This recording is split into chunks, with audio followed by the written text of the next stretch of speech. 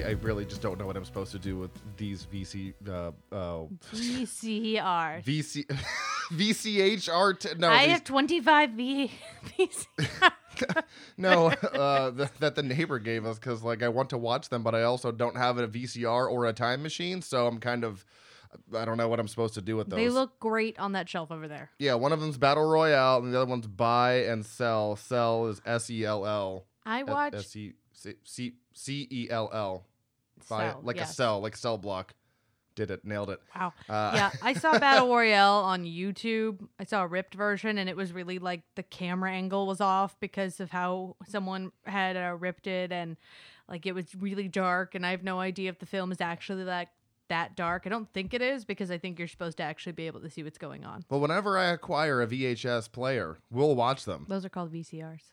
VCR. It's been so long I can't remember what they're fucking called. Anyways.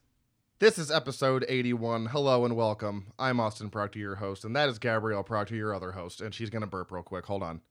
Hi, I'm Gabby. Hi, how are you? Welcome to the show. Wow, things I never say. I sound like a Muppet. This is Kermit the Frog. Stop burping.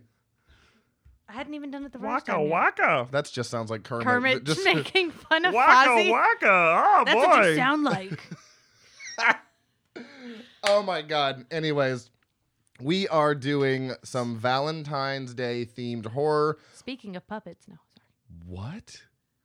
Anyways, one of them is blatantly a Valentine movie. The other one is more of a Story about love. Yeah, it's a story about love. Love, loss, and overcoming obstacles. And a lot of death too, because I said loss. In death comes in love. I don't even know what I'm Love, saying. loss, and overcoming obstacles. I covered the whole thing. I just want everyone to be covered clear. The whole thing. There's a lot of gore involved, along with the love. I will tell them about that when we get to it. You will tell them about that. I So will. I'm excited because we are doing. I don't want to. Okay, I guess you don't want me to give it away, so I just Accurate. We did one last year. Me and Corey, we did 4 movies last year, but we obviously cut the format down to 2. And I tricked you, kind of, sort of, with how we did this one We did. unintentionally. Oh my God, now I'm burping. Unintentionally because I picked out one. Because again, it's like one of the few remaining Valentine's horror movies that we can review. And then I said, what about this one too? Because this isn't really a Valentine's Day story, but it is about love. And you were like, yeah, cool. And I was like, cool, that's your movie. And you're like, wait, no, I've been bamboozled. Pretty So much. yeah, I didn't mean The to do that. exact thing that happened. But yeah, you said, I recall you saying specifically bamboozled or flim flam or some weird word. I can't Bamboozled remember. would have been Probably something. bamboozled. I'm gonna go Hoodwinked, perhaps? hoodwinked, maybe. Yeah. Yeah. So I didn't. Sorry about that. You'll pick the next one because you're on the next episode. Yay, I did it. Wha- What's the next episode? Oh, you want me to tell the next episode, but I can't even talk about the fucking movies that okay, you were. tell me later. Oh my God! I'm just gonna give you the sheet that's downstairs. I'm gonna email it to you. And I'm just gonna still Then ask you're you gonna anyway. lose it, and then Exactly. Oh my God! You Thank and, God we figured this out. You and Corey, man, you guys are both always like, "What's the next one?" I'm like, "I fucking What are we told you." doing now? I told you already. God. And then what? No, it's fair. It's fine. It is fair because I will forget what episode we're on every episode, pretty much. So That's true. He So- looks it up right before the episode like starts. every right as I hit single episode. right as I hit the music, I'm like, "Fuck! What episode are we He's on?" like, ah! And he'll Aggressively- ask me like I have any idea, Yeah. So which is cute that you think I know. 81 episodes in, and I still don't have my shit together. But I mean, that is the I don't know, the good part. Didn't we come up with a good idea for the 100th episode? You did, Did I? yeah, because you mentioned it on one of the like most recent episodes, and then I said that's a great idea for the 100th episode. And you're like, way to give it away. I'm like, I don't. What did I say? I don't remember. Sounds great. I don't remember. I will Okay, have to well, go we'll back check and it. listen. It's the Frightmare's 100 movies to see before you die, because we were talking about. Oh, don't tell people. God. They've already heard it. What are you talking about? Anyways, as always, before we get to the movies, I do want to say, Movies. I'm gonna kill you, I swear. We finally saw Saint Maud. Fucking whoop whoop. So excited. It was everything I wanted, but completely different at the same time, because I was kind of, when a movie you've been waiting for a movie and you like build it up in your head, like this is going to be Hereditary level of chaotic.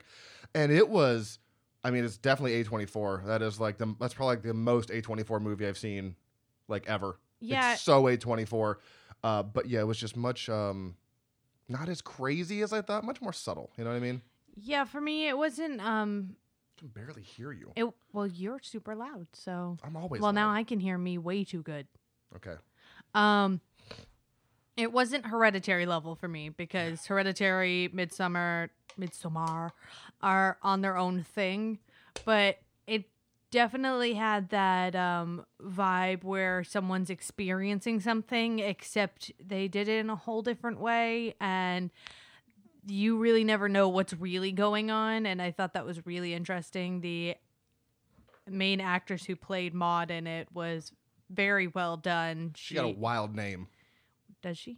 Keep talking. I'm going to find it. Well, I know when we were watching it, it was bugging the crap out of me that I didn't know the actress who played Amanda, who was the terminally ill woman that Maud's taking care of in the film. And I was like, I know her face. Why do I know her face? And it was because she had no hair. But as soon as you said Pride and Prejudice, I'm like, oh, it's Elizabeth Bennet from the BBC version. So BBC. Her name is Morfydd Clark. Morfydd Clark. So Morfydd. Bitchin' name. Morfydd. It's like mortified. You shall name a child that I was going to say that is the name of our child, man or woman. I don't care. Mortified. Both. Mortified. Yeah. So if I could if I can compare it to another A24 movie, it would. If you see, I know you haven't seen this, but anybody who's listening, if you've seen First Reformed, it's very similar to that because it's also a religious horror movie as well, just like First Reformed is. That one is with Ethan Hawke, and he's a priest or something like that. So it's very similar to that in the sense of it's just like how the story's being told, and also the fact that again that it's religious horror. But I gave that one a 4.5 out of 5, mainly because because that was a movie you walk out of like, okay, open to interpretation. Let me go to the internet, and you find out what really is going on. Because sometimes I have to look that shit up. I was like, oh my god, that was a fucking brilliant movie. And also the ending scene, it was one of the most horrific things I've ever experienced. I was very shocked and awed. It's just, wow. It was wild. That's what right happened. up to the last second. It is a very slow burn movie, literally and figuratively. You will see what I mean when you see it. Yes. Without really giving too much away. But excellent performances all the way around. Really enjoyed it.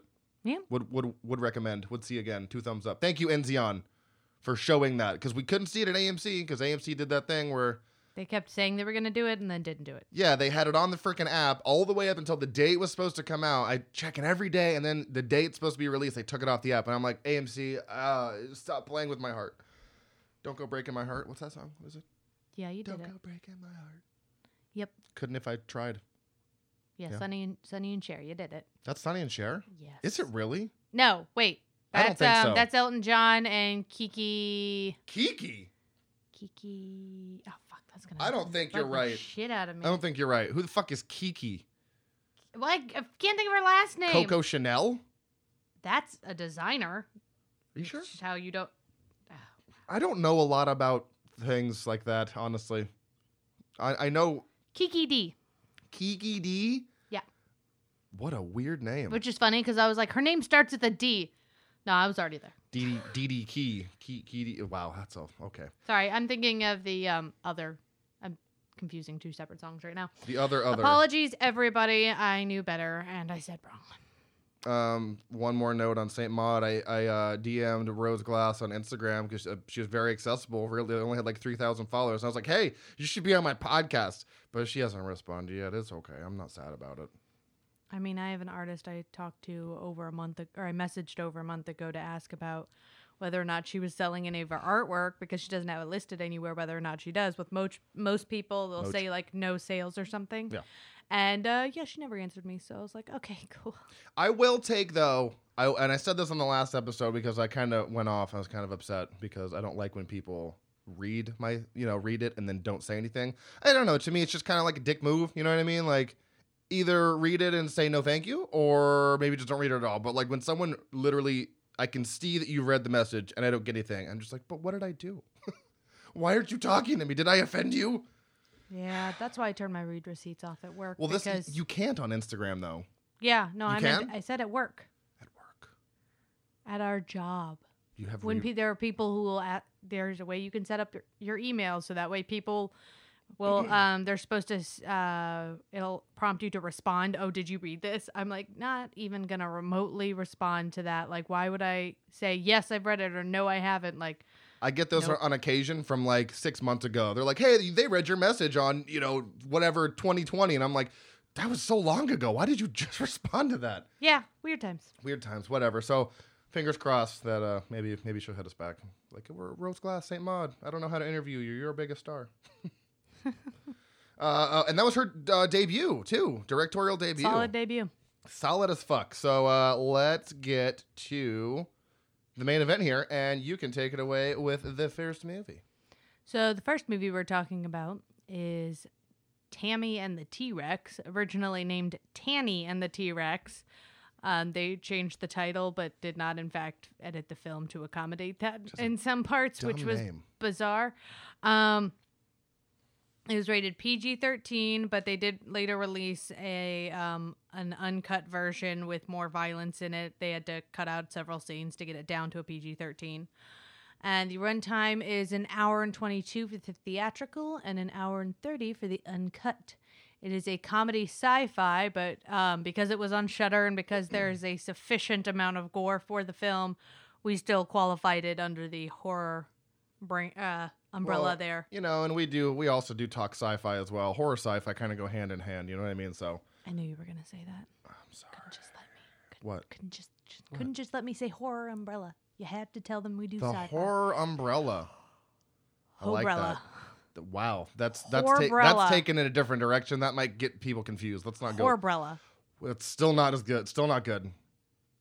Email us. Let us know what you think of Horrorbrella. Slide in my DMs, please. No, that sounds worse. Don't do that. Anyways. All right. It was released on December 21st, 1994. A Christmas gift to us all. Instant Christmas classic. Set in the summer, but let's not talk about it. It was directed by Stuart Raffel, who pretty much did nothing you've ever heard of. So shout out to him.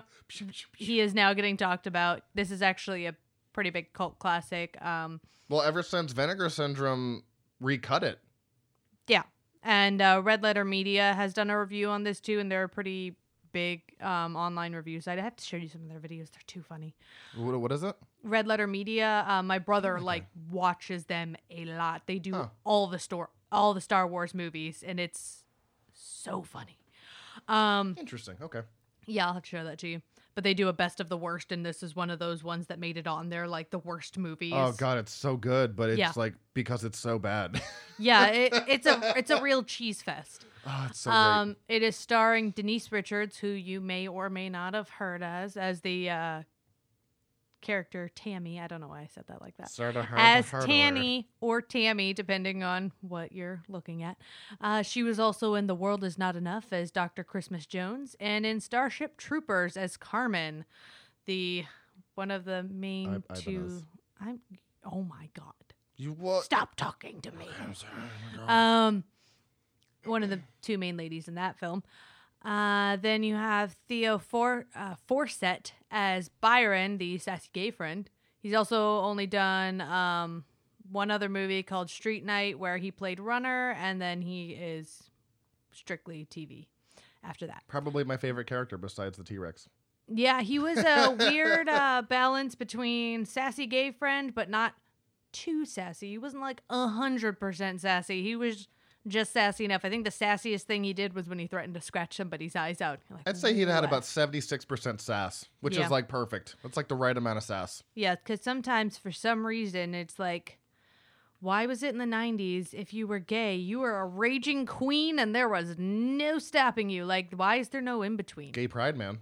Apparently it's like gay pride cranked up to 100 Turn because up to 11. As we all know, the gay community always at 100%. And you know what? They deserve it. Okay. They deserve that. They to are be at stereotypically. No, they are at to be at 100%. Like I'm saying, like they deserve that. I'm saying. Hold on. Let's back up. I think you've gotten confused. I'm saying they're always at 100% sassy gay in films. Oh no. Sorry. That's okay. That's not what I meant. Somebody has misunderstood the question. I have. I'm going to retract that. I don't even. Okay. Not what I meant. Apologies. And then Jesus. the very unknown Paul Walker as Michael. He was in a minor role as the T-Rex. And he was also in a lot of those Fast and the Furious movies. You may or may not have heard of them. They've kind of got like this underground following. Enjoy my joke.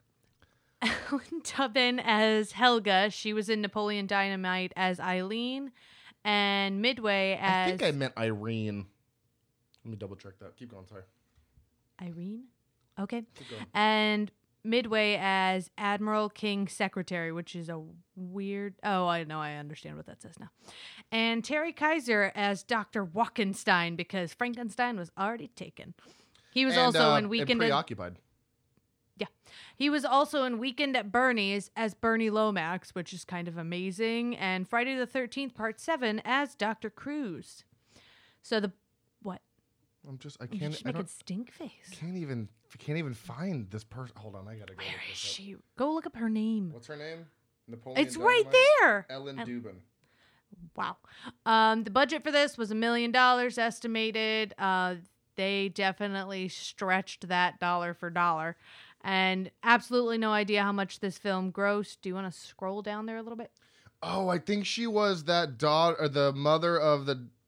Yeah, she was the. Oh, yeah. She was Trish's mom. Trish. Yeah, she was Trish's mom. It took me like 4 hours to do the shading on your upper lip. You know you're going to the dance with that boy. It's probably the best thing I've ever drawn. Okay, we're done now. Movies that came out around the same time: Dumb and Dumber, Little Women, Richie Rich, Legends of the Fall, Street Fighter, and The Jungle Book live action, which, by the way, if you have not seen, you should see. Did you say the budget? Yes, you weren't Okay. paying attention. I was looking up Eileen. Yeah. Yeah, I've actually never seen that Jungle Book from '94. I don't It's think. really good. It's got the guy, the main guy from Street Fighter in it as Mowgli. Oh, that's funny because. Oh, Not Street Fighter, I'm sorry, Mortal sorry. Kombat. What the fuck? What are the odds Sorry, of that? the main guy from Mortal Kombat who plays I can't think of his name. He's the main Asian guy whose name I cannot think of off the top of my head. And Sam Neill's also in it. Oh, Carrie Yules is in there too. Oh my God, Carrie Yules is Jason in Scott Lee, he's it. Mowgli. That's it. I knew it was Jason. Oh my God, John Cleese is in this too? But what is the girl's name in that? Which girl is in it? What? Oh, it's Cersei from Game of Thrones. Lena Headey? Yes, and she was also Mama in She plays Dread. Kitty. Oh yeah, that's So who it's that a is. solid ass All right, cast. so We'll be watching that. plan. We're gonna dub feature the '94 Jungle Book with the 2016 Jungle Book because that also is a star-studded cast, Okay, that seems fair. And it was I done- already know which one's my favorite. and but it was directed by Jon Favreau. He also did the Lion King live action, so just let that simmer there. This Okay, this so has a 7.4. back on track. Sorry.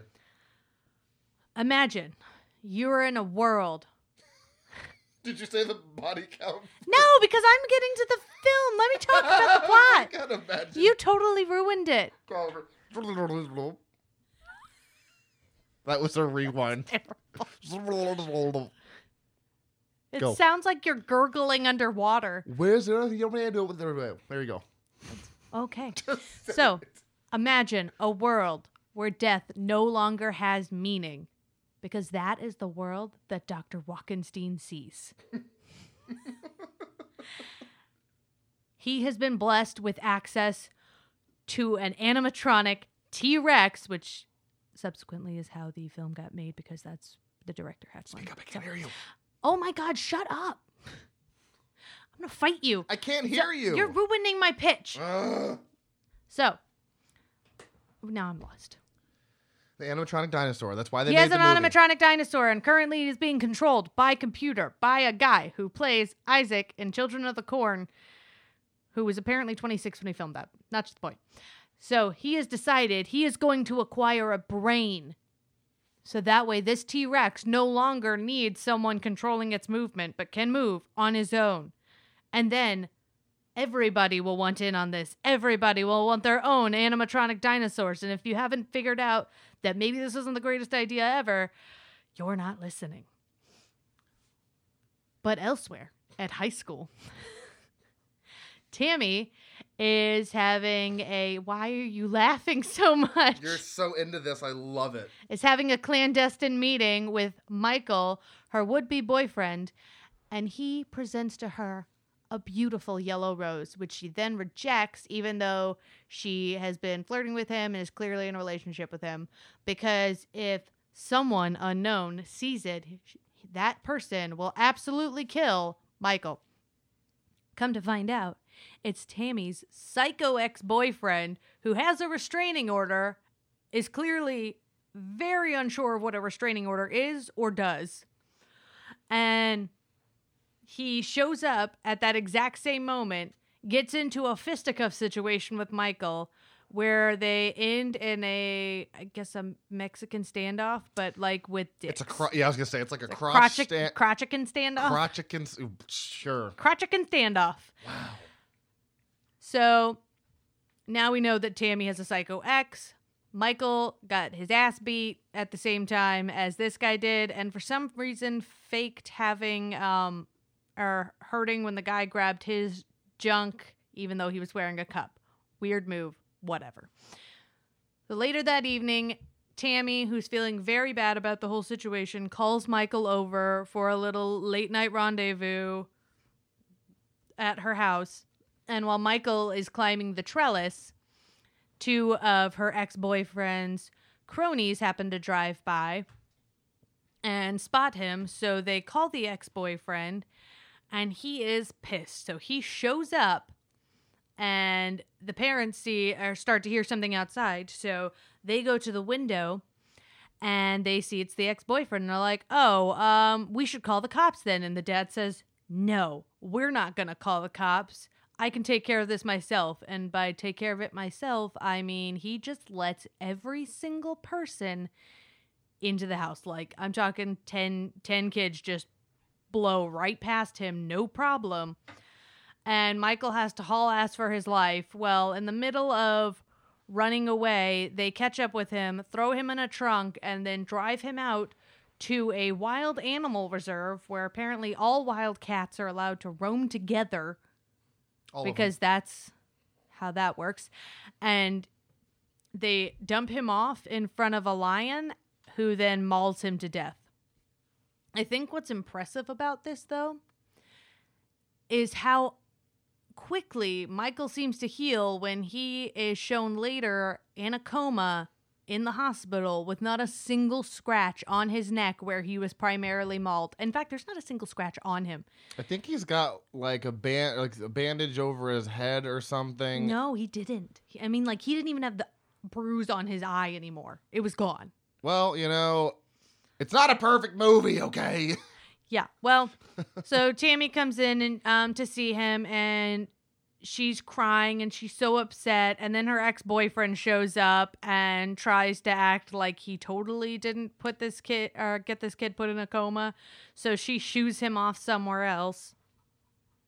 And then Dr. Walkenstein steps onto the scene, starts talking to another doctor because he has been called in for a consultation on this coma patient, who is Michael. And he says, how long has he been in a coma? Been 15 hours. Like, well, that's it for him. There's no hope because, it hasn't even been a day, but, He's a goner. It's over. It's over. Game over. All done. Nothing you can do about it at this point. So he goes in with his assistant, who's dressed like she might be going clubbing later, but like with a doctor jacket, so it's fine.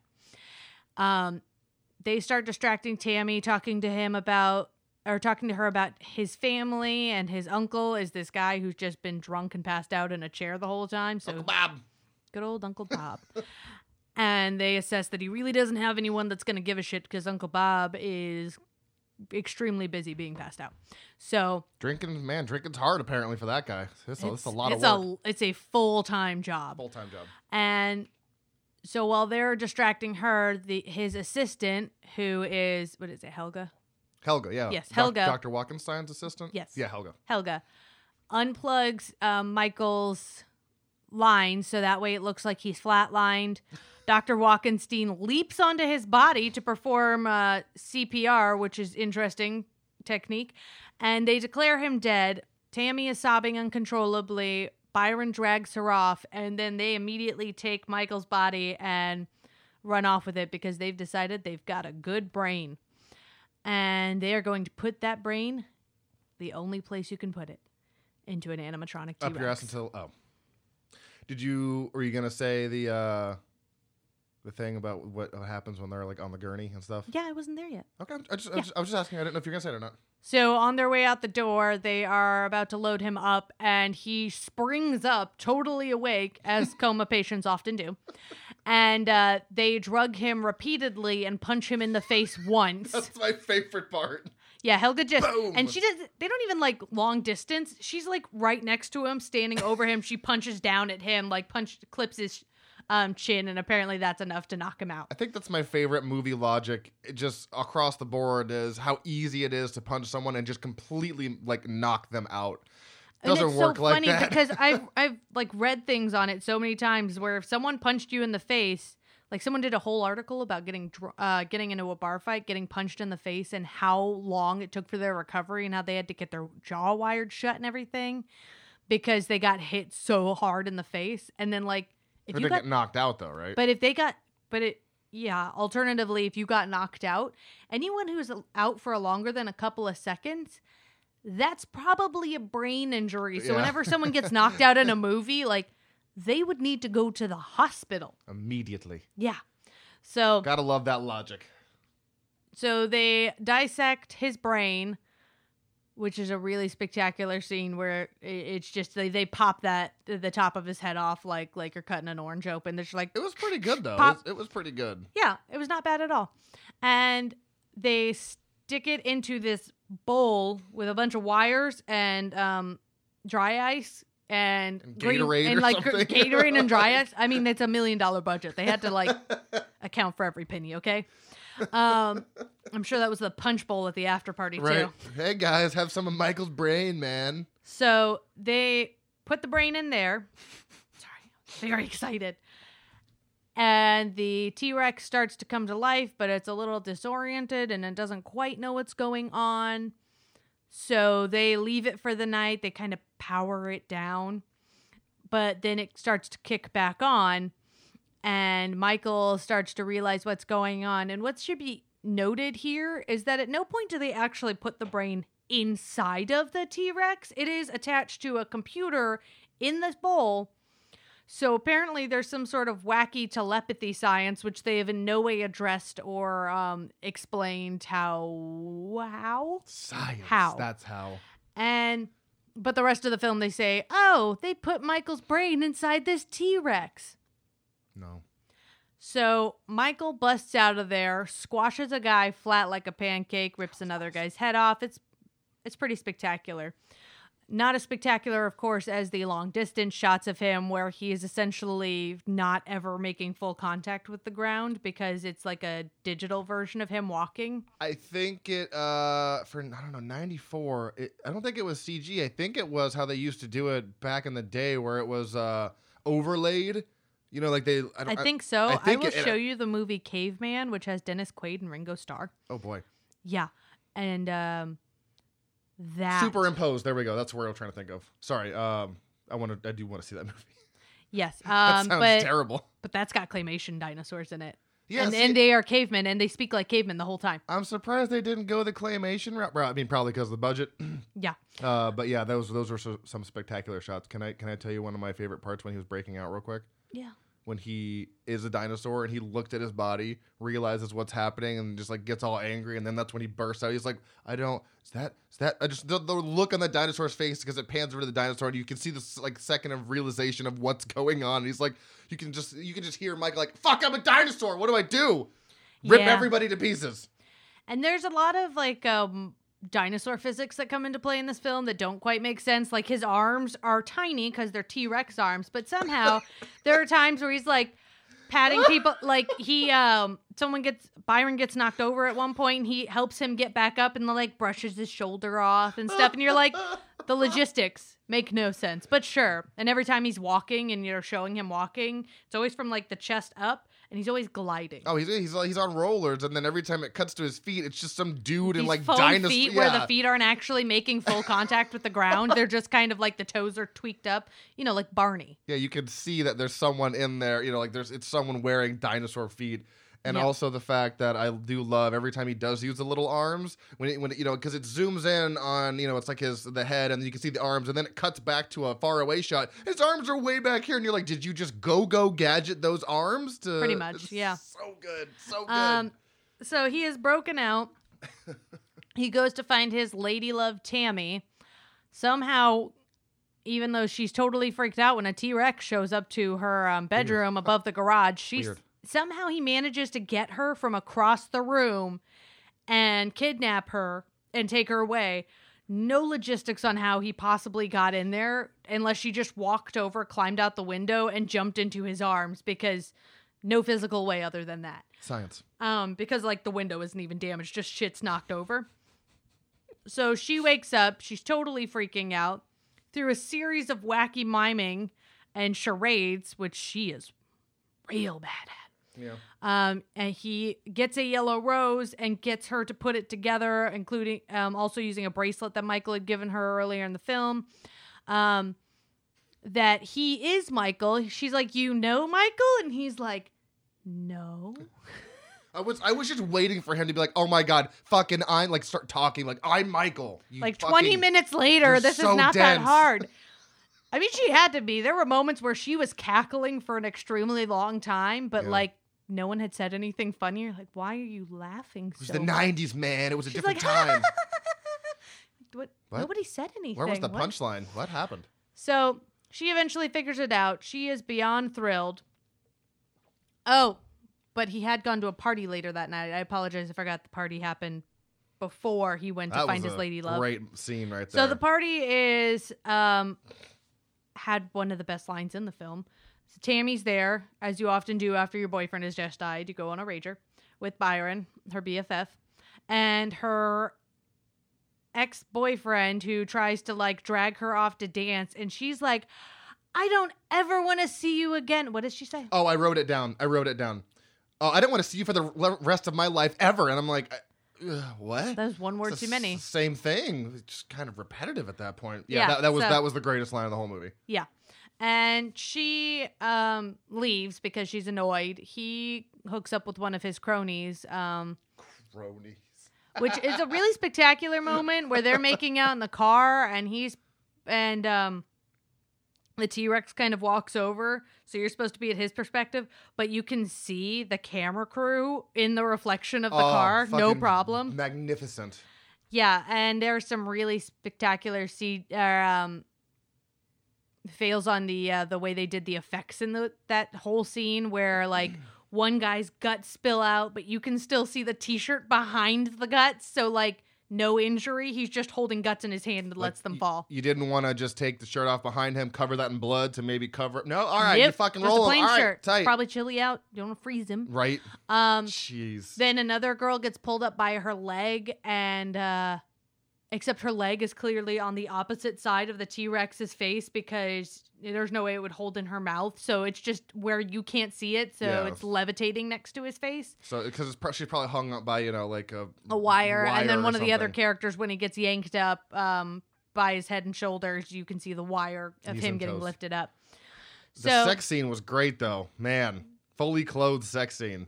yeah, they. That was great. Well, technically, what she was wearing, they could have worked around. He was wearing- wearing a full pair of denim pants, and those weren't even sort of unzipped or anything. Nope. And if they were, wow, you really want to do that around the zipper? Yeah, That's a bold move, risk taker right there. really. Yeah.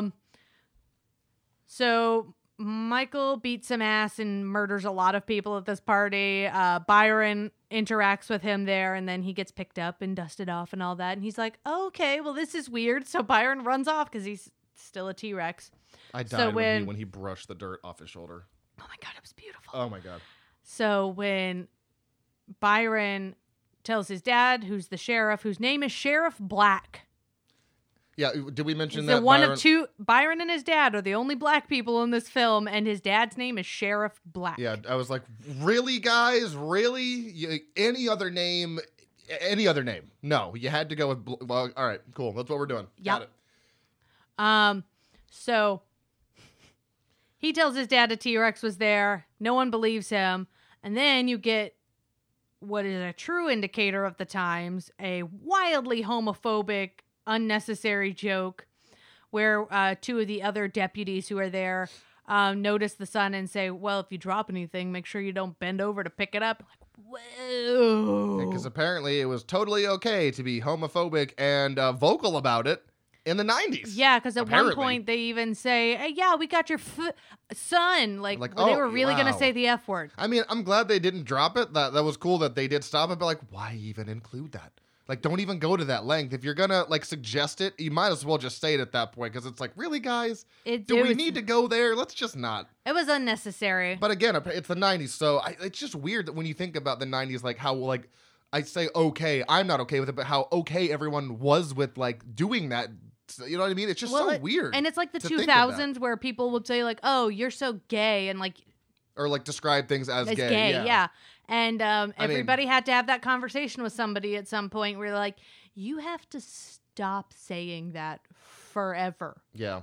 Just like people had to express to other people that saying the F word was a wildly inappropriate insult. Even if you weren't saying it to a gay person, it's still a mean and hateful word. It's like, I mean, it doesn't have the same long history as saying the N-word, but it's on the list of words. Just don't say it. Don't do it. It's not hard to say. Once I found out why they use that word to describe gay people, like what that word meant, besides just a bundle of sticks, I was like, oh man, that's why that word means. So, okay, I understand now. Yeah. It's not good. It's not good. And I was like, oh my God, don't say that word. Yeah, I think the only instance where someone had to explain to me that a certain word was like not okay is when I learned that saying someone gypped you was actually a insult against gypsies, because they were like known as thieves and are like, so we're just perpetuating that stereotype that gypsies will rip you off. And you're like, well, you told me about that, and even the other day I was like, I feel like I was like, shit, I can't say that because it's not right. It's not, it's not politically correct. So I start saying cheated now instead of gypped, because I didn't even think about that. Something you just grow up saying, you don't really realize it. And it's something I would have never thought of until my sister pointed it out, because someone else pointed it out to her, and I feel like that's one of those ones where it's gonna take forever for everybody to get it. Well, yeah, because you just don't realize. So yeah, I'm glad you pointed that out to me, because I'm like, yeah, I don't want to say that. And you don't want to accidentally insult somebody because you didn't know.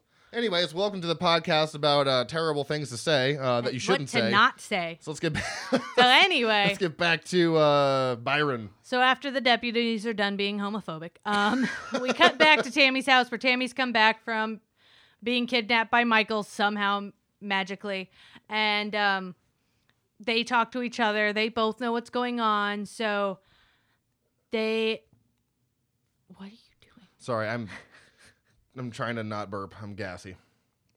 They decide to hatch a plan to get a body from the morgue to put Michael's body into. And while this is going on... To put his brain into? No, to put his brain into. Sorry. I was like, wait, what? Said that wrong. Body in his body. And while this is happening... Dr. Walkenstein and his lady love Helga over there. Oh, yeah. Who, by the way, is constantly eating. Like, I mean, literally every scene, she's eating something. That's like, a vibe I just a random fruit or vegetable. It's just very always bizarre. Snacking. And also, like, smacking as well. Like, like, really aggressively. Wow, okay, you can never do that. But they are trying to get the T-Rex back, because while Helga feels like the people getting killed or other, like, co-workers getting killed looks bad...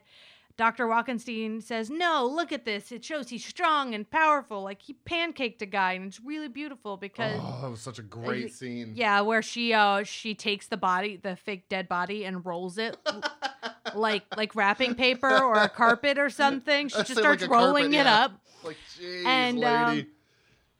That was really beautiful. I think we agreed that was like one of our favorite horror moments of the whole thing, because it was so ridiculous. That and then for me it was the when I think it was like one of the first kills when he just rips the dude's head off. I was like, oh, look at that! Oh, that's empty. Oh, I almost had a panic attack. That's how it's so easy to tip over. Okay. Anyways, yeah. So I will agree. The flat like a pancake rolled up scene was spectacular. That was yeah. But so they are going out and they're trying to get the T-Rex. Well, they've made a claim to it. Tammy saying, no, it's Michael. And the rest of the film after that is a kooky series of events and chases. And I don't want to give the rest of it away because it's just ridiculous. Wacky hijinks with animatronic dinosaurs. Which I will say, on top of the other ones we already listed, there is a really beautiful moment where Byron and Tammy are standing in front of the entrance to a barn and it's completely open. Yep. No problem. Michael the T-Rex walks up and suddenly there are several large barrels of hay blocking his feet. Wait, bales of hay, not barrels. I said bales. Oh, I thought you said barrels of hay. No, bales of hay. Bales of hay. Blocking his feet so you can't see them because, you know, he's an animatronic T-Rex. So that was really beautiful. Like, wow, look at how those magically appeared in 20 seconds. It's a really fun movie. It's like watching... don't make a stink face when I say this. It's like watching Earth Girls Are Easy, where it's very cheesy and ridiculous, but if you just want to watch a cheesy, ridiculous, fun movie, it's very enjoyable. Okay, see, that movie's so bad, it's bad. This movie's so good. I'm fucking confusing myself. This movie's so bad, it's good. Earth Girls Are Easy is not so bad, it's good. It's hilarious, but it's just terrible. Like, I actually... First off, you shut your whore mouth. Whoa. Earth Girls Are Easy is a classic. Maybe I'm thinking of the wrong movie. Gina Davis, Jeff Goldblum, Jim Carrey. Oh my god. Oh wait. I don't know. We're like the purple, green, and yellow aliens. Or sorry, purple, yellow, and blue aliens, and they land in her swimming pool. I think I'm and there's a bunch of unnecessary musical numbers for no reason. I think I'm thinking of the wrong movie. I'm sorry. Anyways, yeah, this movie's so bad that it is really enjoyable. I can see why, though, that people didn't like it before the uncut version, because if there's no blood and gore in that movie, that would be a shitty movie. So thank you to Vinegar Syndrome, who found the 35mm print of the uncut original version and released it on Blu-ray, and also, you know, Shudder nabbed it as a Shudder exclusive as well. So thank you for that, because this is an unseen 90s fucking bucket of awesome. Yep. I don't even know what that means, but I'm very excited about this movie. It's definitely worth watching. Yeah. 100%. If you have Shudder, I've already recommended it to people. Oh, yeah, so have I. If you have Shudder, you can watch it there. If you don't have Shudder, it is $5 a month. Our Shudder plug every time on this podcast. Up until they sponsor us. Up until one day. And then we'll never talk about them again. So let's talk ratings real quick, because I gave it so this was gonna get a 4, really, honestly, until the ending, because the ending just got weird. And I mean, not like the movie hadn't been weird enough, but I feel like the ending scene with Tammy dancing around in her room. Spoilers. Well, I'm not going to say for doing what. I'm just saying she was dancing around in her room. It just got kind of weird. I was like, you could have just not done... It could have ended 5 minutes earlier. So it got a 3.5 from me, because I fucking loved it. It was, you know, first of all, no one's seen this. And it was good. I mean, honestly, good practical effects. But, you know, there were some wonky bits, and obviously it doesn't even make sense. But it's got a 4.9 on IMDb, 3.1 on Letterboxd. So Letterboxd obviously has way more love for it than IMDb. But make sure I think the only way you can watch this is just be sure you watch the uncut if you watch it, because you don't want to watch the PG-13 version. Just saying. Yes. Accurate. There was also a body count of 10. 10 people, I believe, if my memory is serving me correct. So, trivia on the film. Here we go.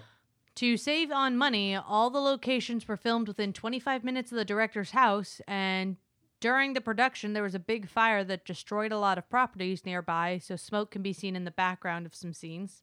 I wish I would have known that going in. Would have looked at that smoke. And the script was written within 3 weeks. Moreover, the cast and location were taken care of within that same 3-week period. I think I told you. And, oh, go ahead. Sorry. Go ahead. No, go ahead. And like I said, the only reason this film got made was because the director had access to an animatronic T-Rex. And where else do you go if not, you know, wacky sci-fi comedy teen movie? That's exactly that's what I'm about to say is going to pair with that perfectly, because I mean, I think my logic is, okay, acquire animatronic T-Rex. 2 hours later, immediately start writing a script, and then while you're writing the script, you're like, all right, get these people in here. All right, cool. Did this in like a day and a half. All right, shoot it. Pretty much. Okay. I can't recommend this one enough. It is a wild, wacky 90s gem that you have to see if you've not heard of it. So absolutely. That is our one deep cut. You know, we try to do as many as we can. You know, usually we try to do both of them. But, you know, when it comes down to Valentine's horror movies, not too many of them. So the next one we're doing, we kind of have to do because we did the 80s one last year. So we did My Bloody Valentine from 1981 last year. So now we're going to talk about the remake from 2009. Same title, My Bloody Valentine. What? What? I thought this Not was My Bloodier Valentine or My... Bloody My Valentine. That sounds Valentine, dirty. yeah, that's whoa. Take that back. All right, let's go. Let's get some deets on this movie. So, as I said, this is My Bloody Valentine from 2009, rated R, runtime of 1 hour 41 minutes, and this was released on January 16th of 2009. This is listed as a horror mystery thriller.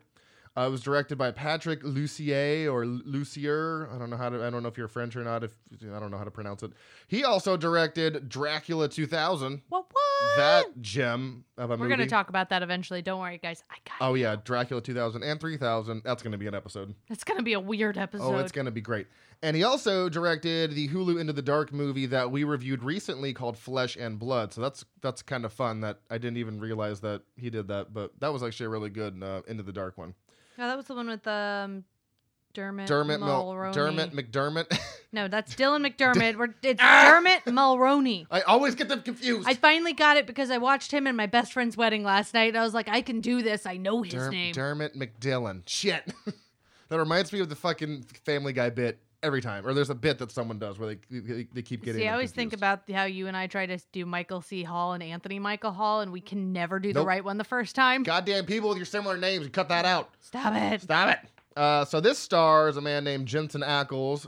He is Tom. You may know him from a little show called Supernatural. I don't know. He was only in 320 so episodes. I was going to of say that. 15 seasons. Oh, by the way, did I tell you this? That they're releasing that every season on Blu-ray from Supernatural on this big bundle for like $300. Yeah, we're going to get that.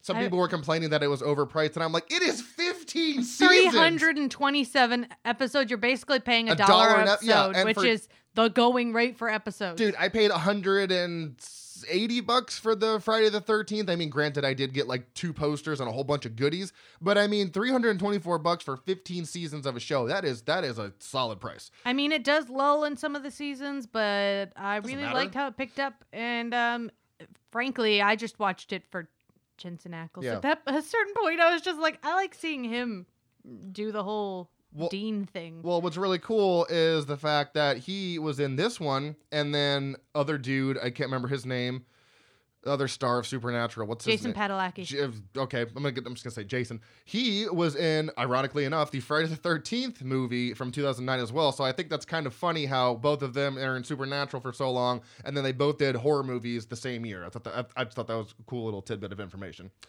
Then we have Jamie King as Sarah. She was also in Sin City as Goldie, and White Chicks as Heather Vandergeld, if I'm saying that right. We've got Kerr Smith as Axel. He was in Final Destination as Carter Horton, and Dawson's Creek as Jack McPhee.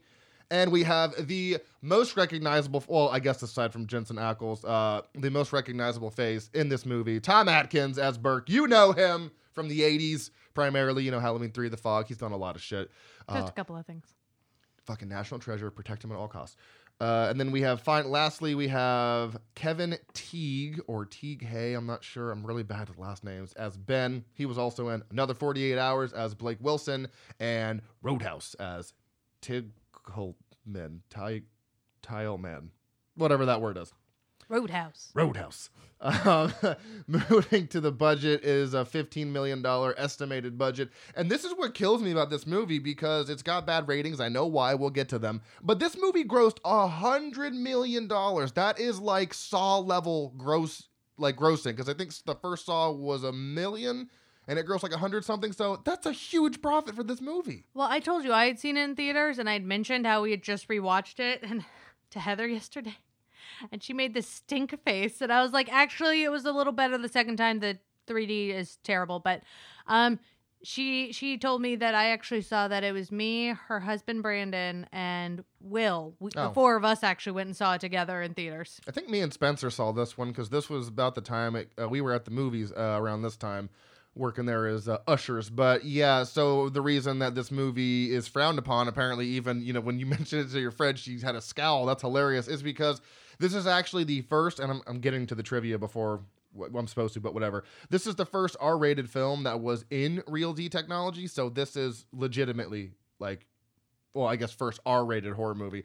So, you know, they do some cheesy effects, you know, the stereotypical stuff flying at the screen and all that jazz. But if you watch it not in 3D, it's a much more, I don't know, much better experience. Except for some of the things that did not quite translate afterwards. Yeah, Like, it was clear when some people were standing in a shot to be 3D. Yeah, so, and I know, I think we've talked about this a few times on the show, but I don't like that era of movies and just movies in general, because we went through this craze of everything has to be in 3D, oh my god. And while I don't mind the animated movies to be in 3D, because it kind of just gives them some depth, I don't, like, if you're going to do it 3D, just don't do the gags. I mean, it's fucking 2021. And they We're do over the 3D movies gags. now where it's just an added layer to give it depth. Yeah. And okay, cool, but we don't need it's coming right at me. That was like, cool it's in like dumb. the 80s, you know, when it was like, whoa, this is brand new. And those don't age well either, well, no, guys. you know, but like, you know, 20 years later in 2009, you're like, can we just not, please? It's just that weird time where everything was fucking 3D.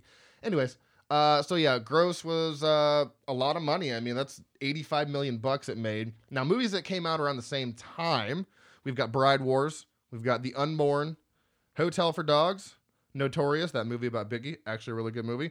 Paul Blart Mall Cop, Underworld 3, Rise of the Lycans, Open Season 2, and The Uninvited. And I've only seen one of those in theaters, and it was The Unborn. And I've only seen one of those in theaters, and it was The Uninvited. We like to see movies. Let me get to my notes. Here we go. Okay, so correct me if I'm wrong, because the opening confused me, because I'm very susceptible to being You're confused. Wrong. What? Wow. Anyways, so the opening credits of this movie, or opening scene of this movie, is like it's like a montage of like news fucking clippings and people, reporters, and talking and shit. You're doing it. And the gist you get from that is there was a mine collapse. I think it was 5 miners, 6 miners. I think Number of miners, yes. Let's say 5. 4 of them died. 1 survived. That survivor was Harry Warden, but he is in a coma. And we cut to a year later on Valentine's Day, and a man in a hospital bed wakes up, like it's like bolt right up, and just remembers what happens, and is like he remembers like, so does it show Jensen Ackles in the beginning doing all that stuff? He's briefly in one of the clips. It's not till till Warden wakes up that they That's what I'm he saying. remembers. But remember during the news clippings, they also say that a lot of the miners had holes in their helmet, like someone had hit them in the head with a pickaxe, and they think that Warden killed them to have more air. But then when he wakes up, he remembers part of what happened. Yeah, so I'll just give you the gist of what happened so we can get this ball rolling. So Jensen Ackles, who plays Tom, he is the son of the man who owns the mine, and he was supposed to do something like flood the lines to, you know, that's what he was supposed to do. Apparently, he didn't do that, so he is directly responsible for the collapse of the mine. The explosion that led to the collapse. Sorry, the explosion that led to the collapse. Harry knows this, so you have this whole thing where he knows who did it, but, you know, I don't think Jensen's taking responsibility for it. And then you have Harry who's being targeted as, oh, we think he killed all the people in there. So you've got everyone mad at Harry because they think he killed everyone. You got Harry mad at it's like this whole fucking clusterfuck of stuff. So once we get all that information, we see Harry wake up in the hospital, and boy, does he go on a killing spree. He kills, I think, 12 people. You don't see it. You see the aftermath of them. Yeah, you see the aftermath when Tom Atkins comes in, because he plays a cop. When he comes in to look at the scene, and there's just all these dead bodies and blood and gore everywhere. So that's pretty much the cold intro right there. And then once after that, we cut to the mine, where they're having like a party. I guess that's what you do in small towns. Bunch of youths having a party. Hip youths. In the same tunnel. Yeah, the same tunnel where all this happened initially. And it focuses around 4 people. You have Axel, Irene, Sarah, and Tom. You're doing it. I'm doing it. So 3 out of those 4 people go into the mine because fucking YOLO. I'm really disappointed that I just said that. I'm so sorry. It should also be stated that Irene and Axel are a couple. Oh, yeah, and Sarah and Tom are a couple. And Tom is Jensen Ackles' character, the one that was briefly brought up for not flooding the lines, yes. But all the focus went to Warden. Yes. Yes. So 3 of them go in. Tom's like, I'm just going to stay behind because, yeah, bad scene, not about it. He said he's going to go get some beer. Is that what he says? Yeah, he's like, I'm going to go to the car and get some beer. She's like, are you sure you want to be here? And he goes, yeah, no, I want to be here. I want to be here. Yeah, right. So he goes to get some beer. And in that time, you have, like I said, let me plug this fucking computer in. Oh my God, I don't know why I don't do this to begin with. I also don't know why you don't do this to begin with. There we go. So, Jesus Christ, get the fuck plugged in. Anyways, so they're in the mine, being kids, and guess who shows up to the party? Yeah, you guessed it. Harry Warden shows up to the party and literally starts picking people off. Pun, absolutely. I thought you were saying peeing on people. Starts peeing on people, R. Kelly style. He's getting weird. He's getting real fucking weird. So he starts picking people off, and again, pun intended. And of course, somehow, the only guy to not go in the mine is the one that gets left behind. So Axel, Irene, and Sarah leave because people are getting massacred with a pickaxe by some guy in a gas mask and a fucking helmet with a light on it and in a miner suit. And so they all get in the car, and I'm pretty sure Axel sees Tom and is just like, you know what, fuck you, we're leaving without you, because Tom gets left behind. Tom gets... Warden's basically blocking Tom's route out. Yeah. And because when he went in, I guess he went down a different path. So when they're running out, he comes out too, and Right. then he gets blocked, and Warden's already after him anyway. So Warden, obviously Warden knows, he's trying to kill Tom, but unfortunately that gets cut off because Tom Atkins shows up to save the day, and they shoot him and his partner. I don't know who his partner is. He's not relevant. Doesn't matter. Guy who's with Tom Atkins. Tom Atkins' sidekick. Whatever. So they start shooting at Warden. They hit him a couple times. Warden staggers off like, oh God, that hurt. And then that's pretty much when it cuts to 10 years later. Like, okay, great. Already jumping ahead 10 years. And nobody's aged a day. Yeah, it's great. No one is I need whatever their regimen is and whatever they're doing, I need to, practice that as well. I mean, Axel does look a little different because I think his hair is longer. They gave them different haircuts. That's it. That's the whole thing that's changed. Okay, that's fair. Is they all got different haircuts, which apparently, and they made them dress older, but that's it. Okay, so we cut to 10 years later. Axel is now a sheriff of whatever town this is. I don't remember. And he's married to Sarah, who used to date Tom. And Axel is cheating on Sarah with his coworker, Megan. So you got this whole love triangle drama shit going on. And Tom's coming back because his father died and he wants to sell the mine, which I'm not sure who Ben is. I assume he's a top level guy who whatever. But yeah, I think he manages the mine. He does something with the mine, and Ben's not happy about it because everyone in town's mad at him for selling the mine because there's going to be people out of work and just all this commotion. So it's your classic mining town situation. Apparently so. Later on, we see Tom. He's going down to the mine to find Ben to tell him, okay, you know what? I don't want to sell. I'm going to stay in town. And that's because, he doesn't want to say it, but it's because, he met back up with Sarah and he wants to, reconnect that old spark, but it's a little too late there, pal. She's married to a douche canoe. And while he's down there, one of the workers, he gets trapped in a steel cage. I don't remember. I think one of the workers puts him in there because they're mad at him, right? About selling the mine. What? You're forgetting about Irene because that happened first. What about Irene? At the hotel. Oh, okay. I mean, I wasn't going to say everything. You want to say what happened to Irene? No, it's fine. No, go ahead. Say what happened to Irene. Irene is banging a dude at the same hotel that Tom right is. Into it. She is. That Tom is staying at. And then when they're done, she's saying something to him. Then he pulls out a camera and she gets pissed because she did not agree to that. Which is only a lot creepy and gross. So she's like, yeah, you need to delete that shit. And he's like, here, have some money. She's like, I'm not a whore. And he just throws it at her and goes, you are now. Like, okay, wow. And Irene ain't about that shit. So she chases him out in heels, full nude. And shout out to that actress because... you want to just say the fun fact about it? Yeah, she was asked if she regretted doing the whole full nude scene because it's a long scene where she's completely naked the whole time. It's very jarring at first, but then you get used to it. Front to bottom. Front to bottom. Front to bottom. Front to back. Bottom to top. There it is. All nude, only heels. Okay, so I guess not top to bottom because she's got heels on, but no underpants. Knees up. Because it's ankles up. Ankles up. She's not wearing socks, ladies and gentlemen, but she goes chasing after him with a gun.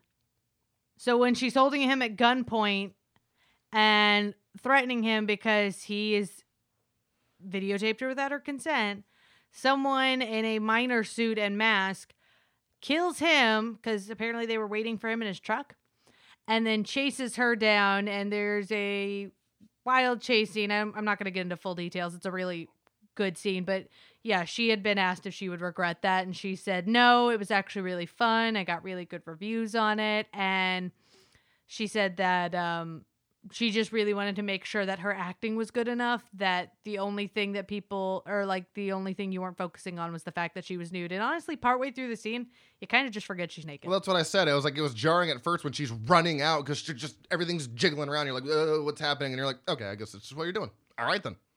Yeah, I guess good for you. Fucking. And I know for like me as an art major, and pretty much anyone who's ever been an art major. I thought you were about to say you was a naked woman or something. I was like, no. Oh God, where are we going with this? But also me as a woman, I don't really care about boobs. But, okay, sorry, let me rephrase that. Me as a straight woman, I don't care about boobs. There are plenty of ladies who care about boobs. But as an art major, you take one life drawing class, nudity ceases to hold meaning for you. Okay, then. What? Ask Nothing. any art major ever. I will get them on the horn right now. The hone? The hone. The horbrella? Anywho. So after we see that chaos, we go back to Tom. He's going to find Ben. One of the miners takes him down this little cart. And once he gets down there, a few of the miners trap him in a steel fucking cage and like take the lever that swings down and bend it around. They're like, haha, now you're stuck down here. All right, dick. Anyways, Harry Warden comes out and starts massacring some people. No, Harry Warden traps him in there. Okay, then why don't you tell the story? But I don't remember where you're getting those other people. I swear to God, the miners lock him in there because they're mad at him. Why would Harry Warden lock him in there and then why wouldn't he just kill him? Tom, he was trying to kill Tom this entire time. Harry Warden shows up. They get into a tussle. He shoves him into the cage and then bends the bar and then goes after the other guy. Whatever. God, don't get hung up. Then the other miners show up. Whatever. Fine. So I don't even fucking know where I am now. God damn it. I don't know. Just finish that off then, because I'll just get to the next thing. So he kills the other guy. The other miners show up, and then even though he's trapped in the room, everyone starts accusing him because they didn't want him down there in the first place. They're all still pretty pissed at him for what happened forever ago, and he pretty much yells like, "Hey, I didn't kill those other miners." So, but yeah, it causes a whole thing between him and the other people when he's down in the mine. Yeah, so now he's being accused of killing people. He's like, no, Warden's back, I swear, which doesn't make sense because apparently he's dead. It's just a whole back. The story does get a little convoluted a bit because let's see, hold on. It is Tom and then Atkins shows up, the cop, Tom Atkins. He shows up and it's him and Axel, and they tell Tom that Harry's actually dead. And the next thing we see is them going to where Harry has been buried, which is just some some random grave out in the middle of the forest, but nothing's there. Like there's no, the body has been dug out or something. So now we're like, okay, did he actually die? What's actually going on? And at this point, Axel's still convinced that Tom still killed all those people because she's just being accused of it, even though he was literally locked up. I don't know how they were so mad at him for thinking he killed them, because how were you supposed to get in the cage and also bend that bar back? Because they bent something back so he couldn't escape. It's like, yeah, I somehow did that with telepathy. What? Yes, with his dinosaur. Yes, telepathy. See, it all connects. But so he's trying to get to the bottom of this, and he heads to the mine to do some investigative detail, whatever you want to call it. And at this point, he thinks he sees Warden off in the distance, because he sees some guy way out in the woods. So he starts to chase him down. But then he comes across this little shack with the, what is it? The heart? The box of candy hearts from Axel and Hobag. Right. There we go. And then right after that, we see Warden, who finds Ben, murders the shit out of him. And it cuts to Sarah closing up the grocery store with her friend Megan. Now, Megan, again, is the one that is Hobag. Megan is. So Megan and Sarah are best friends, and Megan is cheating, or Axel is cheating on Sarah with Megan. So they work at the grocery store together, and Warden shows up there and is stalking them now, and they're trying to get away. And as soon as they pretty much get away, Axel shows up out of nowhere. So you get this whole Scream vibe from this movie, because the second you see the killer and they start running away, you know, here comes Axel and he's like, oh, I'm here to save the day. And you're like, I'm pretty sure you're the fucking killer guy. I don't know what's going on. And I really like they finally get the window open, and then Megan finally gets out the window, and somehow Warden has the time to run back around an entire grocery store to get her from the window. And he's like, I'll help you down with murder. Murder. So then Axel shows up at the last second as Sarah's booking it in the other direction. Megan doesn't make it, No. but nobody cares. No, it's fine, because she She a hoe. Okay, so then we cut back to, because this entire time, Sarah and Axel, they have a kid, and there's a babysitter watching the kid. Well, And a cop outside. And a cop outside. Well, it doesn't end well for the babysitter, because Warden shows up, murders the shit out of her, and also Tom Atkins, sadly, one of the most, this is my favorite horror moment of this movie, is when Tom Atkins gets a fucking pickaxe up through his, like, jaw and out of his mouth, and then has his mandible yanked off. That was... But it was kind of 3D or cheesy a little bit. Yeah, the graphics. The graphics were a little wonky, but that was definitely my favorite kill of the entire movie. Oh my god! And then right after that, we see Tom obtain some info that I don't want to necessarily reveal, because it's kind of integral to the story. And then, excuse me. Later on, Axel calls Sarah, who's with Tom, because at this point it's Tom and Sarah together. They're in the car, and it's this. Now it turns into this whole he said. But he said, again, it's like the Spider-Man meme. Yeah, it's a Spider-Man meme. They're all pointing at each other, because Tom is telling Sarah that Axel's not who she thinks he is, because he is cheating on her. And then Axel's like, Tom's not who he says he is. He was in a mental institution for 7 years and just broke out. So it's this classic, oh God, who do I fucking believe? And we also, at one point in the movie, get the very stereotypical two people, one person with a gun. I don't know who to shoot. What do I do? And you're just like, why are we taking this route? I don't like this. Yeah, and the only thing I think was, I mean, because that is super stereotypical, but I also thought it was super stupid that there were very many moments where, like, when they actually start fighting with each other, and she's still not sure what, like, they've pretty much made it clear who's done it to her. Like, she has figured it out by herself. Yeah. Because of your classic slip-up situation. She has figured out who did it. And there are many moments where the two men are fighting and they push each other away and all that. She's like 5 feet away. Never once does she fire that gun until someone goes running down the mine shaft, because apparently you don't want to shoot them at close range. You want to shoot them as they are getting farther away. Yeah, I do love that little slip up, though, because it gives it away. Because at this point, you, like I said, you get Scream vibes from this, because you're not actually sure who the killer is. It's literally, it's like it keeps throwing MacGuffins at you. You're like, it's this person. No, it's this person. But yeah, there is one slip up. I love that slip up, because you're like, oh shit, that's who it is. Cool. I don't really want to say anything more, because there is a twist. Twist, not the greatest. Okay. Oh wait, there's one more thing I wanted to say, because after Sarah manages to get away from Tom in the car by crashing the car, great, kind of bold move, because you could have killed yourself. And then she tells Axel where she is, and she hunkers down in the shack that we saw at the beginning, where Axel and Megan were doing it. And there's a little note from Megan on the box of chocolates that says, "Be mine forever." So that whole thing happens before we have the classic, who do I shoot?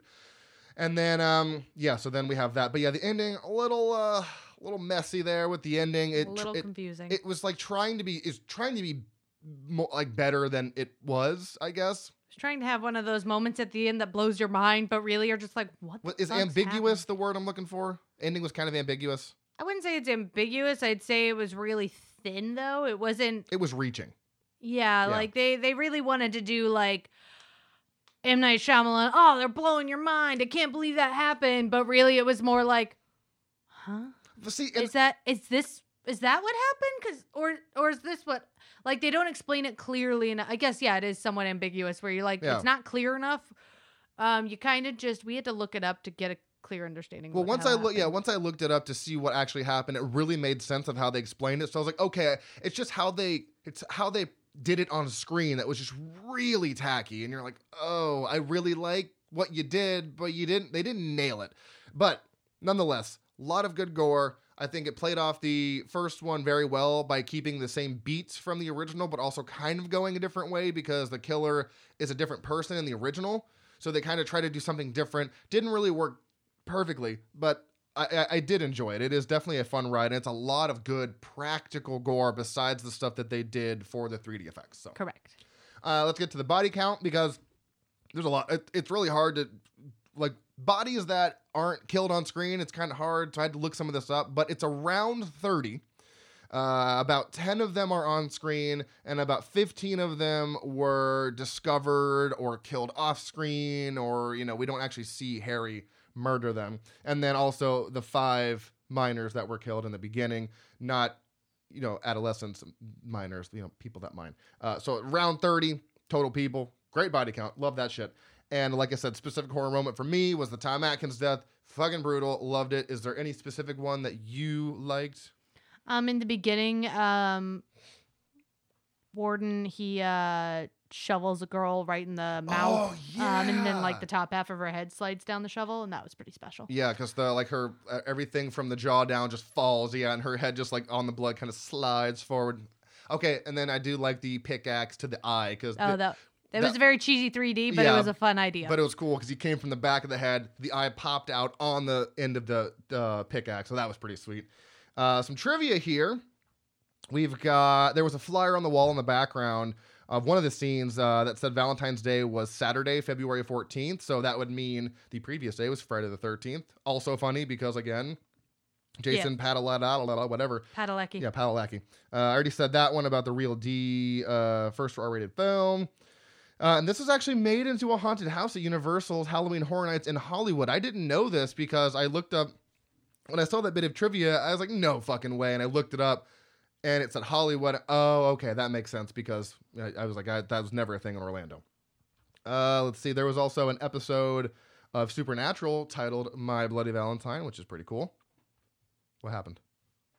What? She's freaking out. She's got her duck in. Oh God, we got to finish this up. We have a sickness with our dog. It is a duck that she cannot stop whipping around. It's also tattered and completely destroyed. It's basically one rip away trash. from dying. And it's dangerous because she will bite us in the hand while she's trying to play. Just like me. Because there's no room to grab it because it is a shred of fabric. Focus. Yeah.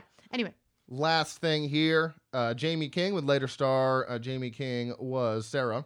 She would later star in a remake of an 80s slasher movie, 2012 Silent Night, which is a remake of the 1984 Silent Night Deadly Night. We need to watch that next Christmas. Yes. And the ratings on IMDb, 5.4 and Letterboxd 2.4. So a lot more love. Actually, no. Marginally different. Marginally different, yeah. I gave it a 3.5. Again, this was also going to get a 4 until they completely biffed that ending. Yeah. What about you? Oh, ratings for both. You didn't say. 3. 3 for both? Yeah, I'm going to go 3 for both. Obviously, our recommendation of the week is Tammy and the T-Rex. Absolutely. Obviously. Watch that. I like My Bloody Valentine more because it actually makes sense for the most part besides the ending. But no, the recommendation is absolutely 100 billion %. Everybody should see that. Tammy and the T-Rex. My God, what a 90s cheese fest that was. So yeah. Watch both, but if you're going to pick one or the other, Tammy and the T-Rex. So I think you won last time, so I will read you the questions. We can just play it to maybe 3 if you want. We don't have to go all the way to 5. We can go to 5 if you want. Okay. Well, we're starting out with a pretty easy one here because I think the answer is in the room. Oh, no, the answer's not in the room. Good. I hid that in the closet. Weird. What? What brand of doll did Charles Lee Ray possess in the Child's Play movies? A good guy doll? Yep. That is 1 point for you. No, I had the NECA figurine that okay. I was like, it's in the room somewhere. No, I hid it. Good. Yeah, Merry Christmas. Merry Chrysler. Whatever you do, don't fall asleep. Name the movie. Was that a tagline? Yeah. Whatever you do, don't fall asleep. Nightmare on Elm Street? Yeah. Boom! 1-1. All right. Off to a solid start. We're doing a thing. Doing this. All right. What 2018 film features a family who lives in silence while hiding from creatures who hunt by sound? A Quiet Place. Fucking God. The Shining. Yeah. All right. You mean they just ate each other up? Sorry. My favorite line from that entire fucking movie. What legendary funny man duo encounters all kinds of classic monsters in their Meet the Monsters movie? Abbott and Costello? Nice. Fucking shit. Right on. 2-2. What? This never happens. Wow. Okay. Jesus. All right. Like softball in these answers. What horror television series was created by Ryan Murphy, who also created the TV series Glee? American Horror Story. Whoa! I knew that he did Glee too, because every time I read that, I go, Glee. That's a change of pace. Wow, 3-2. Let's keep it up. God help you if we don't get this. Oh God, I don't like it. What is the name of the possessed doll in the 2013 movie The Conjuring? Annabelle. Yeah. 3-3. Holy shit. Blowing through these questions today, man. Wow. I think you're going to get this because I think you tried to guess this last time you played trivia. A group of scientists band together to save the world from a horde of fruit in what 1988 movie? Attack of the Killer Tomatoes. 4-3. Oh my God. We might be done in the next 30 seconds here. What insects are closely associated with the urban legend of Candyman? Bees. Yeah. Oh my God. This is crazy. Holy shit. 4-4. All right. I don't know. In what 2002 movie sequel directed by Guillermo del Toro. Guillermo del Toro, I'm just going to say del Toro, featured Wesley Snipes as a half-man, half-vampire daywalker? Blade 2. Fuck off. Wow. I win. Do you want to see Wow. if you also win? Yeah, fuck it. We can just call it a tie. What horror film was Eli Roth's directorial debut? Ooh. I actually forgot he made this, so. I want to say Hostel. Cabin Fever. Oh, I still win! Damn it. What? Damn it. I thought, what year was that? I don't know. Have you seen the text on these questions? Oh, they usually say that. Oh, man, I really thought it was Hostel. I got to look this up. I totally forgot. I should have taken the fucking hint when you say I forgot he directed this. I knew he did Cabin Fever. What? Not Sea Lion. I mean, to be fair, I also forgot he directed that, so. I really am not keeping up with his directorial whatevers. Wow. Okay, I so we have. Let me go to director here. He's only directed 17 things. So let's go here. Oh wow. So we have Cabin Fever 2002, The Rotten Fruit in 2000. Oh, that's a 5-minute thing. Okay, so Hostel was a second. Damn it, that was 2005. I thought Cabin Fever was after Hostel. I'll look in a second. All right. Well, you win again. God damn do it! it. I I'm was the winner. so excited. That was the quickest round I think we've ever had. It's a good game, though. That was a really good game. We're very smart people. I mean, you know, I have my moments. You're typically smarter most of the times. I can't even get out that sentence, so that should speak. That should, yeah, that says something. All right. Hair to fleur de blur. You're pretty. Yeah, I guess that's what I have going for me. I don't know what I was gonna say now. You complimented me and my heart skipped a beat. I just don't even know what to do. Oh yes. Tune in next week as me and you are doing a fun topic. I always say this every week. Like, tune in next week. We're doing something fun. Should I try and give a hint? Should I start doing like hints maybe? Not giving. No. Why not? Because I don't wanna. Well, I can tell you this. It's gonna be a groovy episode. Yeah, Oh, that's right. Okay. Let that sink in. So. Oh. Now I know what Now this is. you Okay. know. It's gonna be a fun one too. I already so- know what I'm picking. Well, it's already been picked. I know. That's how I know. Well, you said you know what you're picking, like you haven't picked yet, and you know what you're going to What pick. I thought was funny was that you already knew what I was gonna pick Oh, yeah. because you told Oh, me this yeah. topic, and I said, "Oh, this movie," and you're like, "Yeah, I already was gonna." I assumed as soon as I saw it that you were gonna do that, and Yeah. absolutely, because that movie is great. I told you about it. And I was like, "You're gonna pick this, right?" You're like, "How did you know?" I was like, "You're my wife, dude. I know." I can smell the chapstick. And I haven't seen this one either, so I'm very excited. But yes, tune in next week. I hope you enjoyed our second annual, if you want to call it, Valentine's Day special. We'll be back next year with movies that probably aren't about Valentine's Day because I'm running out of those. I'll take care of it. Don't worry, guys. I got you. Oh, whoa! You heard it. You heard it here. Hit us up on the social medias. You can find us on the Slasher app, Facebook of like the horror, Facebook of horror. I don't know. It's like Facebook, but like horror, or I guess it's more like Instagram. Find us there, Frightmares Podcast. You can find us at Instagram as well at Frightmares Podcast. Facebook at Just Frightmares. Look for the skull and headphones. That is our logo. And then you can find us on Twitter. I don't even know why I bother posting shit anymore at Frightmares_pod. And lastly, email stayspooky@outlook.com. Yes. Also, please, if you ever see anyone sharing any of our posts without crediting us, call those motherfuckers out. Yeah, I am. But like in a really like, no, just call them out. Call them out because we do a lot of work here to make sure that we, give people credit, and we are always making sure that people get recognized, and it would be much appreciated if people didn't steal our shit. We like to have a lot of integrity on here.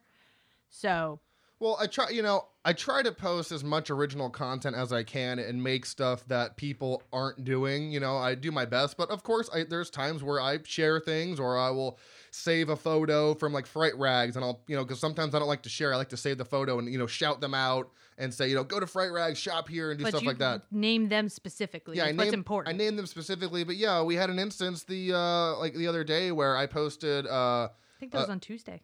Yeah, I actually posted it. Funny story, actually. It was Chloe Grace Moretz. It was her birthday. It's actually her birthday on the day we're recording this, but I posted it like 3 days early on accident. Someone was like, isn't her birthday on the 10th? So I edited the post on Facebook to say happy early birthday. So it was a picture, if you follow us on Facebook, you know what I do. I post a picture of their face, and then I pick 5 movies and make it a square photo. And that shit blew up. People love that, and it got shared. Thank you. Yeah, thank you for that. I did not expect that one of all the ones I've done to blow up. And so it got shared around a bunch, and I was scrolling down, and I saw the picture and the image, and I was like, oh, cool. Oh, is that my post? Oh, no. I don't want to name any names because I'm not going to be that guy, but someone had not only taken the photo, and my watermark is right there. It's clear as day.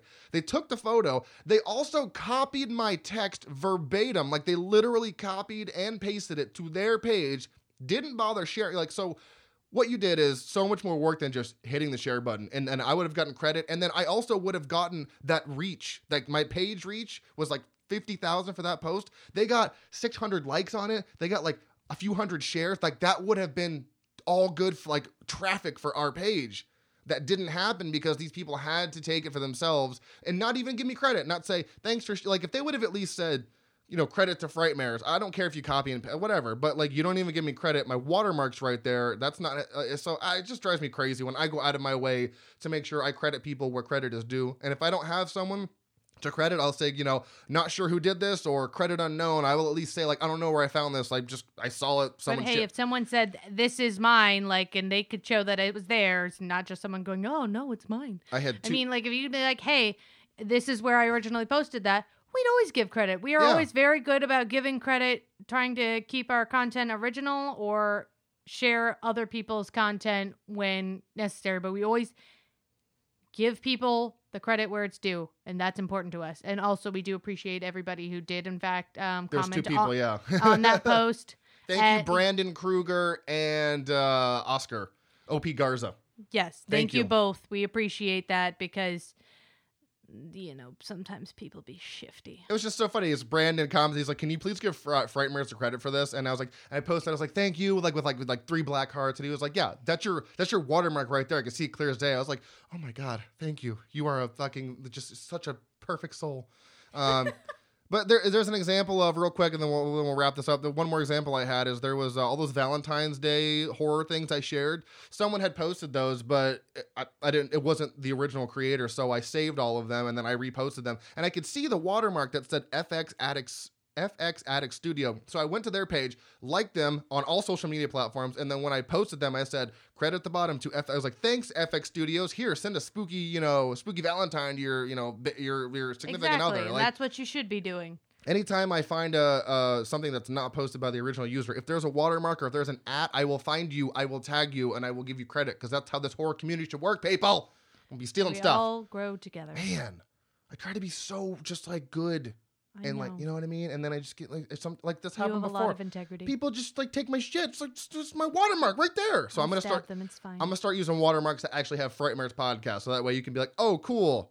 You're stealing shit. Bad terrible. Don't do that." So, whatever. It's fine. Yep. Look out for the upgraded, much larger logo. I have to do that. I'm going to do that at some point. But anyways, enough of that. I'm done talking for the day. Yeah, I doubt it. I'm not on the podcast, so I should specify. Anyway, so until next week, guys. Stay tuned and stay spooky. You did it! Yeah. Bye, everybody! Bye. Kermit the Frog.